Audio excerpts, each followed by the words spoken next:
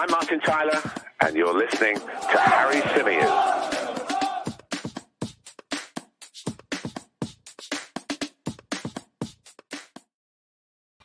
Hey everybody, how's it going? Welcome back along to the Chronicles of a Gooner, the Arsenal podcast, part of course, the 90-Min Football family. As ever, I'm your host, Harry Symeou, and on this edition of the show, we're going to be discussing the news that Arsenal have now reached a full agreement with Ajax to sign the Dutch defender, Jurrien Timber. Negotiations completed, done, dusted, price set, all agreed, and the player has been granted permission to now undergo a medical and finalize his personal terms with the Gunners. But we brought to you a few weeks ago the story that claimed that, of course, Arsenal had already done that. So that shouldn't be a problem. That shouldn't be an issue. And it literally is now just a case of getting this one over the line. Obviously, the timing of this news breaking was a bit of a pain in the ass from my perspective. Not that it's the kind of news that you don't want to break. Obviously, it's good news, but it's happened to drop like what? I don't know. I left the house. So I recorded the podcast earlier today where we talked about Declan Rice. I left the house, I think, 12:30, and at 1:05, we got another David Ornstein bomb. So he broke the mold this time because he tends to go late at night. Of late when it comes to releasing these stories, but he went nice and early, dropped that bomb at 1:05 p.m. UK time, catching me out. I was at a shoot today with 90 Min. I sat down with Chelsea women's boss Emma Hayes. Fascinating conversation, actually. She's a really, really smart lady, really, really smart talker. I mean, she's all right for Chelsea, you know, as far as that lot go. But no, jokes aside, she was brilliant. But that's where I've been. And that's why I haven't been able to jump on earlier to bring you guys some reaction to this news. But we're here now. We're going to be breaking it down. We're going to be talking about how much this deal is going to cost the Arsenal. We're going to be discussing as well which position Jurrien Timber has been brought into play. Talked a lot about his versatility, all the rest of it. But it's understood that Mikel Arteta does have a specific position in mind for the Dutchman. And we're going to get into that. And we're going to have a look at some of his statistics from last season as well. So, yeah, looking forward to doing it with you guys. Let's say a few hellos to those of you joining us in the live chat. We have got Canterbury Guna. We've got Damien Kelly. We've got the Italian Stallion. Callum is with us. BZ, the creator, says, Harry, you're late again. Oh, man, I wish I got a pound for every time somebody in the chat told me that I was late. I'd be able to retire by now. We've got Smart Cookie, AHWR. We've got Terry Mark McGinn, who says, finally getting to catch a live. What a day. Good to see you in the live chat, mate. Big hello to Dallas Schwartz as well, who joins us from across the pond. We've got Seb, who says, Mikel's free spending Reds. Love that. Nas is with us as well. We got Mickey Morris. We got Tom. We got Tony Fulbrook, who says, Harry, I'm a happy gooner. I just keep away from the negative gunner sites, but love yours and Tom Canton. Thank you so much. Really, really appreciate it. Man, so many hellos coming through. Big hello to Jonathan, who says, always looking forward to the video. Much love from South Africa, and to you, my friend, and everybody else over there. We've got Cyril, who joins us from South Africa too. Scott says, great to catch you live as well. So many of you in the live chat, which is always pretty amazing. It's amazing to see. Right, let's talk Jurrien Timber then. Let's talk the specifics, the ins and outs of this deal. According to David Ornstein, I'll share the tweet with which he initially broke the news on the screen for those of you that are watching us. If you're listening, don't worry, I'll read you through it. And I'll bring you guys up to speed with all the details for those that haven't had a chance to look at it in detail. According to David Ornstein, Arsenal have agreed a deal with Ajax that stands at 40 million euros plus 5 million euros in largely realistic bonuses. So there's a good chance, reading between the lines, that Arsenal end up paying the total 45 million euros for Jurrien Timber, although there are no specifics that we know of anyway that are in the sort of in circulation with regards to sort of what those add-ons are, when they will be paid, how they will be paid, etc., etc. But in the worst possible case, and I say worst case from a financial standpoint, because I'd assume that those bonuses kick in if Arsenal are successful, and therefore we wouldn't mind paying them if it means we've been successful in the build up to it. But in the worst possible case for Arsenal, they're going to pay 38.4 million pounds to sign Urian Timber. So they're well below that that sort of 40 million pound mark, which is impressive. You know, we heard that Ajax in the beginning were looking for something like 60 million euros. And, you know, we knew that Arsenal weren't going to pay that. I always said to you guys that I thought the deal would be done somewhere in between. 60 million euros that Ajax were asking for is around about 51.2 million on today's rate, but Arsenal have managed to get that down to even below the 40 million pound mark. So it's pretty good business, pretty good going. And you feel as though this is off the back of Mikel Arteta and Edu and the recruitment team having spoken to Urian Timber, having convinced him of the project, and then him wanting this move. Because when a player really wants a move, you'll often find that a club will be more receptive to sort of slightly lower offers because they know that the player wants it and they know that there is a guaranteed sale there, for example. So Ajax always been, at least in my lifetime, a selling club. They've always been able to produce unbelievable talent. The Ajax Academy, the Dutch way of playing football and of nurturing young footballing talent has always been well revered. But in recent years, the Dutch Eredivisie financially hasn't been able to compete. And as a result of it not being able to compete, you know, clubs like Ajax, when they do breed excellent talent, have had to sell those players on. And often you can come in with money that in Premier League terms doesn't feel crazy. And you can convince clubs like Ajax, with all due respect, to sell even some of their better players. And Urian Timber is certainly one of their better players. Said to you guys earlier on in the window that I felt going into this summer, he was probably going to be Manchester United bound.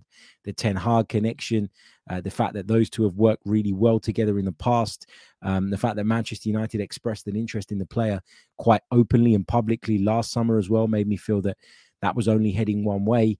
But Arsenal have been able to get in there, convince the player that this is the right place for him. We've managed to do the deal with Ajax, and he is on his way to Arsenal. And I think, you know, this is another telltale sign of the transition and the shift that has happened at Arsenal over the last 12, 18 months. And it's not just about finishing second. It's not just about having led the Premier League for as many months as we did, because ultimately we fell short.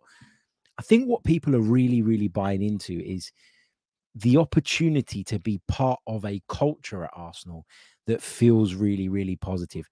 Make no mistake about it, that Amazon documentary made the world of difference in terms of, I think, giving non-Arsenal fans an opportunity to look at Mikel Arteta and an understanding of what Mikel Arteta is.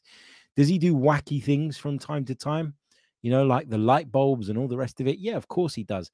But I think when you look at that, when you see how passionate he is, when you understand some of his inner workings, and then you watch how the team improved over the course of another season and where they are today and where they ended up finishing in comparison to where they'd finished in 4 or 5 seasons prior, you can see that Arsenal are on an upward trajectory, and it feels like a really exciting place to be and an exciting project to be a part of. And make no mistake, like I was talking to Ben Jacobs of CBS Sports earlier today, and he was at the venue to interview Emma Hayes as well. And we were both sort of standing around waiting for Emma to arrive. And we were talking about sort of the culture that has been built at Arsenal. And he said that, you know, yeah, from speaking to a lot of players, and he speaks to far more than I do, you know, there is a lot of value in wanting to be a part of a really positive culture. And Arsenal have certainly built that, you know. And if you're Urian Timber, you look at it and you think, that's a really exciting project. That's the kind of thing I want to be a part of. Add into that the London factor, the fact that Arsenal are financially competitive with regards to what they'll pay in salaries, are expected to be competitive on the pitch as well next season in a similar fashion to the way they were last season. I think you can understand why players are wanting to come to Arsenal. And Arsenal's approach seems to be, this summer anyway, to go out there, convince the player of what his role would be why this is the place for him, why this is the project for him, get his buy-in, knowing that that carries weight and knowing that that strengthens your negotiation position when you do sit down at the table with their current club and try to discuss terms. So I think, is that Arsenal learning? Is that Arsenal moving forward? Is that Edu getting better? Is it the rest of the recruitment team getting better? You know, it's difficult to put your finger on exactly what that is, but it does feel like as a collective, we're so much more effective and efficient when it comes to these types of things. And this is primary target number 3 in through the door, and it's July 5th. You know, by the end of the week, you expect he'd have had his medical. Probably the same with Declan Rice. Next week at the latest, we're going to have announcements, you feel, on both of these players. And that's 3 primary targets, as I say, in through the door ahead of Arsenal heading out to pre-season in America, which is obviously really, really key. Yeah, amazing stuff. It really, really is. Let me know you guys' thoughts on the Jurrien Timber stuff. How pleased on a scale of 1 to 10, and put the number in the chat, are you that we've managed to get him in the door? And also, you know, let me know what you think about the fee, because I think this is a really, really reasonable price. It's not cheap, obviously, but I think given how good he is, given how well thought of he is, not just in the Netherlands, but around Europe as well, I think that we've done a really, really smart deal here. And I'm hoping that it's a deal that proves to be as successful as that of Ben White and all the rest of the defenders that Mikel Arteta's brought in that have performed admirably for a number of years now. Let's see what you guys are saying in the chat. The Italian Stallion says there's such a steal. Henky Ho says we are massive. Michael says 9 out of 10. That's how happy he is with this acquisition. BC Biker Bros has gone with 100%. What else have we got? Opio Godfrey has gone with 9 out of 10. And Jonathan Snyders has gone with 10 out of 10 on the window so far, which is pretty positive, isn't it? We've got lots of 10s coming through, lots of 9s as well. So people really, really pleased then, generally speaking, by the signing of Jurrien Timber. Tom is quite honest and says, good fee, and hearing a lot of good about him. Can't say I knew him a month ago, though. I can tell you that he was somebody that a lot of clubs were interested in, a lot of clubs were looking at. And as I keep saying, someone that in particular Manchester United would have had their eyes on.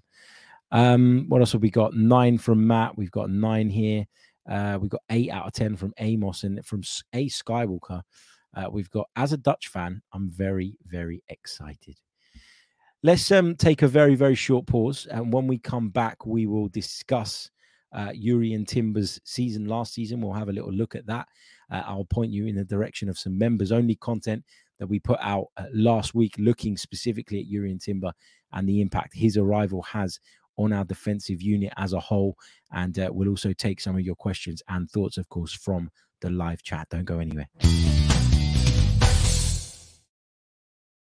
Welcome back to the Chronicles of a Gooner, the Arsenal podcast, part of the 90 Min football family. Jurrien Timber is almost, not quite, almost a Gooner.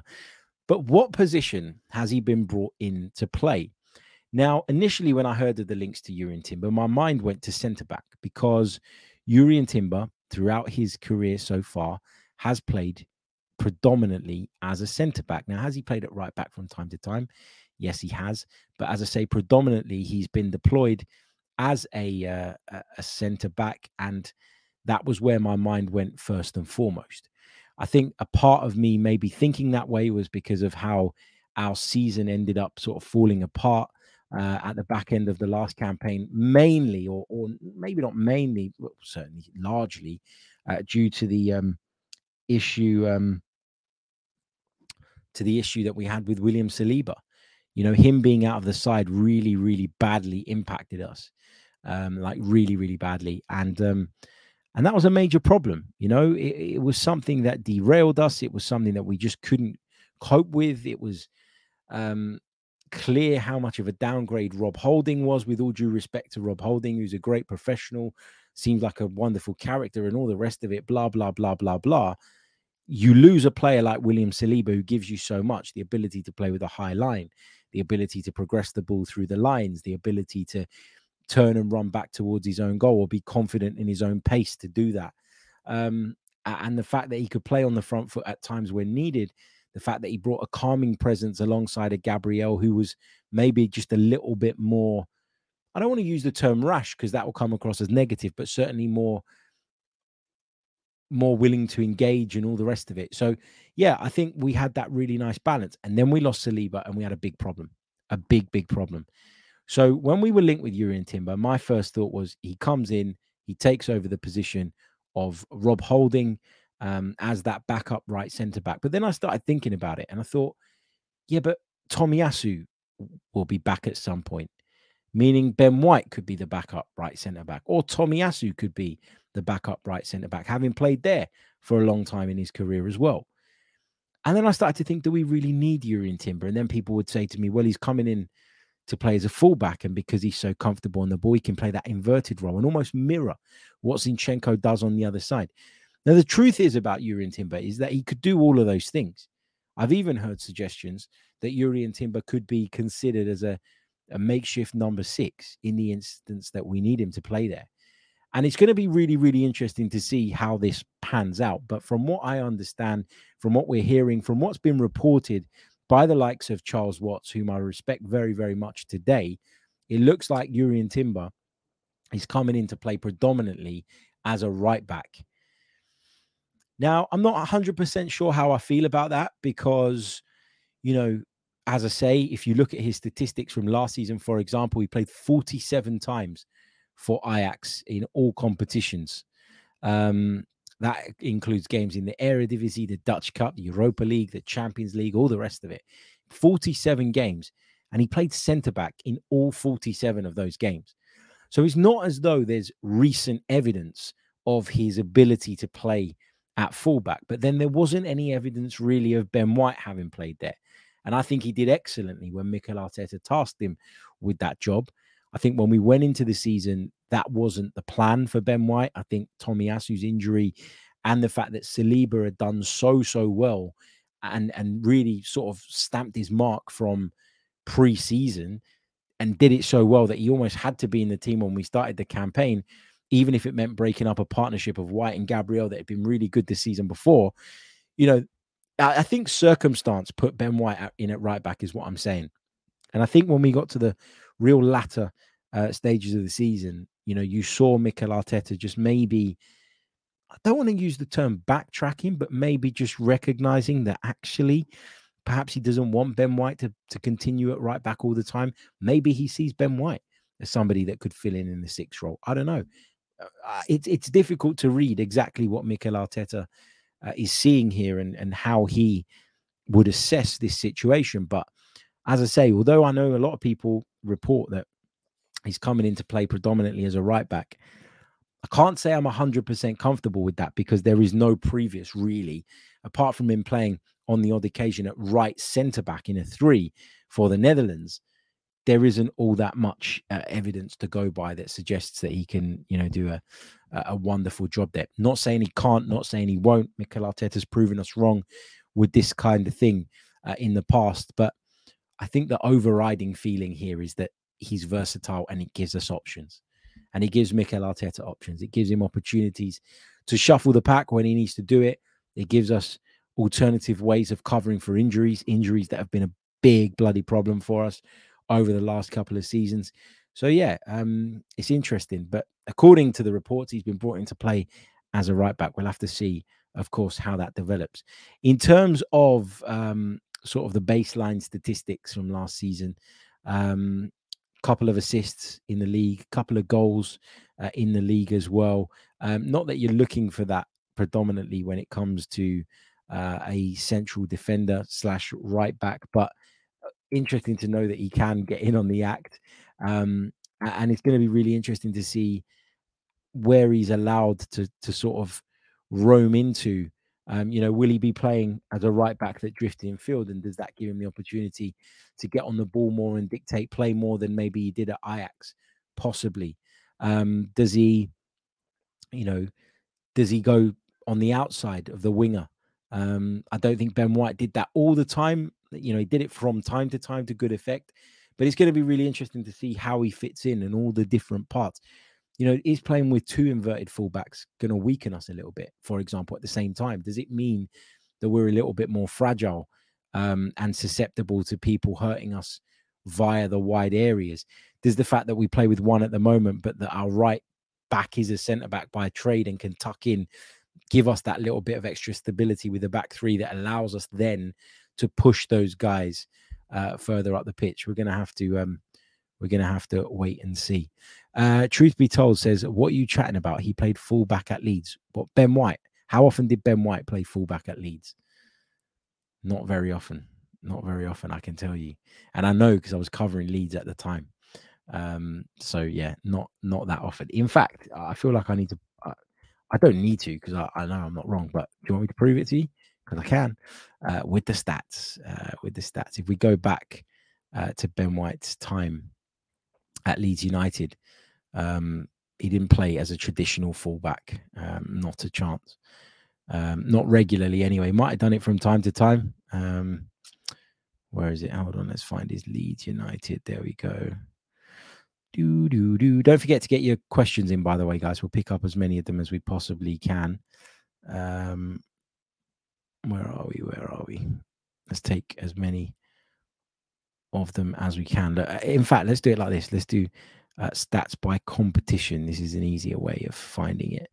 And if you look in the Premier League, where is it? Hold on, Premier League. It would have been, we only played in the Championship with Leeds, so we'll have to go back to the Championship and check. He played a bit of defensive midfield, as Sam says, correct. And he played as part of a back three and part of a back four, but didn't play regularly as a fullback by any stretch of the imagination. So I don't know where you got that from. But anyway, let's see what you guys are saying in the live chat. Tony Fulbrook says, if we had had these players in our last 10 games, we would have won the league. I think if we had just had William Saliba in our last few games, we'd have won the league as well. I think the margins were that bloody small, and that's what made it so frustrating. That's what made it so frustrating. Alejandro, in response to me saying about playing with the maybe two inverted fullbacks in the same team, you're not going to do it at the same time, he says. When Zinchenko is injured, which happens a lot, you'll do it from the right side only at the expense of Ben White maybe not playing. Yeah, I mean, it's going to be really, really interesting to see how the team looks, because particularly defensively, I think we're going to have a really, really good unit. Especially once you get Tomiyasu and of course Saliba back to fitness as well, and you got the likes of Jakub Kivior, who came in and I thought did a really, really good job. Towards the back end of the season, and then you think about people like Kieran Tierney, who just aren't even really playing at the moment, and who have struggled for game time. Lots of speculation that he might leave, but at this moment in time, he's not going anywhere, as far as we know, because there's nothing to report on. But yeah, perhaps it's not something that you're going to see on both sides in the same game, but having the option to do it on either side, I think, is interesting. And the question then would be, if it's something that you can't do on both sides at the same time, can Zinchenko and Timber play in the same team, or does that mean they can't? That's another thing that Mikel Arteta has to think about. Just a quick one before I take a few more of your questions and then sign off for the evening. Remember, we recorded an episode earlier on in the day where we spoke about the Declan Rice news, which is why we're not talking about it now.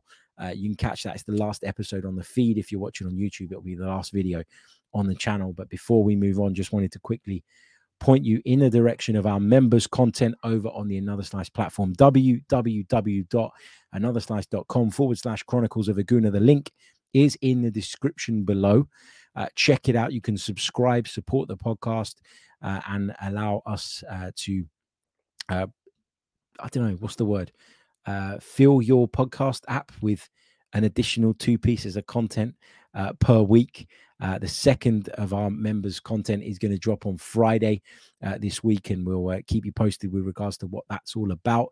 But one of the episodes from last week was about Jurrien Timber, and we discussed why Jurrien Timber would complete Arteta's defensive unit. Do check it out. I go into a lot more detail with regards to his positioning, how I think he fits, all of the rest of it. And I'm interested to know what you guys think as well. And a big thanks to our members for supporting the podcast, of course.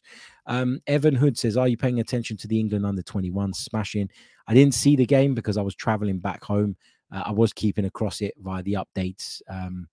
Emile Smith-Rowe looking good in flashes is how I would put it, because I have spoken to a mate of mine that watched the game in full and felt that Emile Smith-Rowe was not quite as good as maybe Twitter would suggest, but because he produced a really nice assist, all of a sudden kind of the narrative around him was a super positive one. Look, you can go on Twitter, you can see the clip of him setting up that goal and his role in the build up to that and think, wow, he's back to his best. But I understand that his performance wasn't the complete performance by any stretch of the imagination. But England are doing brilliantly. They'll be in the final, and it's either Spain or Ukraine who they'll face. Those two kick off, I think, at 8 p.m. Tonight. Spain, you'd imagine, would be the favourites, but Ukraine did stun the French, so I wouldn't be surprised if they managed to get through as well. Interesting stuff. Okay, let's take some of your questions. Oguchukwu says, if we're getting Timber, why are we still looking or linked with other right backs? It's a really good point. And, you know, that's another reason as to why I'm not totally convinced that Timber is going to come in as a right back. That's what people are telling us. That's what people are reporting. And I'm not saying that their information is wrong. Just my gut feel tells me that he's the Rob Holding and that alternative option at right centre back and that extra bit of depth. Maybe somebody who can, from time to time, hop into the midfield as well. But we've heard the links with Frimpong, haven't we, of Bayer Leverkusen. We'll just have a quick look at his profile as well for a second. Jeremy Frimpong, 22 years old, Dutch Ghanaian, also from the Amsterdam area. Spent some time with Manchester City's youth side before going off to Celtic and then left from Celtic to join Bayer Leverkusen for 11 million in January 2021. Just looking at Frimpong's position, he is a right back. So that's spot on. You know, it doesn't make a lot of sense that if you're signing Jurrien Timber to come in as a right back, that you'd go out and bring in another right back when you already have Takahiro Tomiyasu, who you played for the majority of his Arsenal career as a right back, and Ben White, who played the entire 2022-23 season at right back. So I get what you're saying there. I really do. Salahuddin says, any thoughts on further big transfers if an opportunity comes up? Examples like Caicedo. So from what I've heard, Arsenal believe that Caicedo is Chelsea bound and therefore aren't going to follow up on their interest at this moment in time. But things can change. And I talk about the phases of this transfer window, which we explained on another one of our members' podcasts. Again, you can check it out on anotherslice.com. And like I talked about a phase in which we would be looking at opportunities. And rather than being proactive, you might find Arsenal being that little bit more reactive, i.e., is this an opportunity that we feel that we need to take advantage of, that we should take advantage of? And maybe we get someone through the door for that. But, I mean, by all accounts, it doesn't look like Arsenal are going to massively slow down on their incoming business. I thought they would after these three. So I'm intrigued to see how things are going to develop and where we're going to end up. But yeah, for the time being, I think a deal like Caicedo, which is going to cost in excess of 80 odd million pounds, is probably beyond our reach at this moment. But we'll see. We'll see. Right. I'm going to take one more and then I am going to leave it there. Going to go put my feet up, chill out. Nikhil says, Timber and Havertz, those signings, are they telling us that Arteta is going to try three at the back? Not necessarily. I could see why people would think that. Maybe it tells us that we're going to want to shift to that shape at points in matches and that we want to have that option at our disposal. But I don't know that it tells us categorically that Arteta is going to switch to three at the back. We're going to have to wait and see on that. I think we do play with three at the back a lot of the time anyway, with Zinchenko in midfield and then White, Saliba and Gabriel across the back line. So it's not beyond the realms of possibility. But I guess what you're asking me is, do I think there'll be a permanent switch from a back four to a back three? And the answer for me is no, not at this stage. I haven't seen enough to tell me that is on the cards at this moment in time. I could be wrong, but that's just my view on it. Right, I am going to leave it there. Don't forget to leave a like on the video if you haven't done so already. Subscribe to the channel if you're brand spanking new as well. It really does help, and we'll be back tomorrow with some more Arsenal-related content. Until then, take care of yourselves. Also, the 90 Min football show's back tomorrow as well. So come over and join us on the 90 Min channel live at 11 a.m. Myself, Scott Saunders and Gris Khan. We're going to be looking at the transfer window so far. Do check it out. I'll see some of you over there. I'll see some of you tomorrow. Until then, take care. Have a great evening. Goodbye. I'm Martin Tyler, and you're listening to Harry Symeou.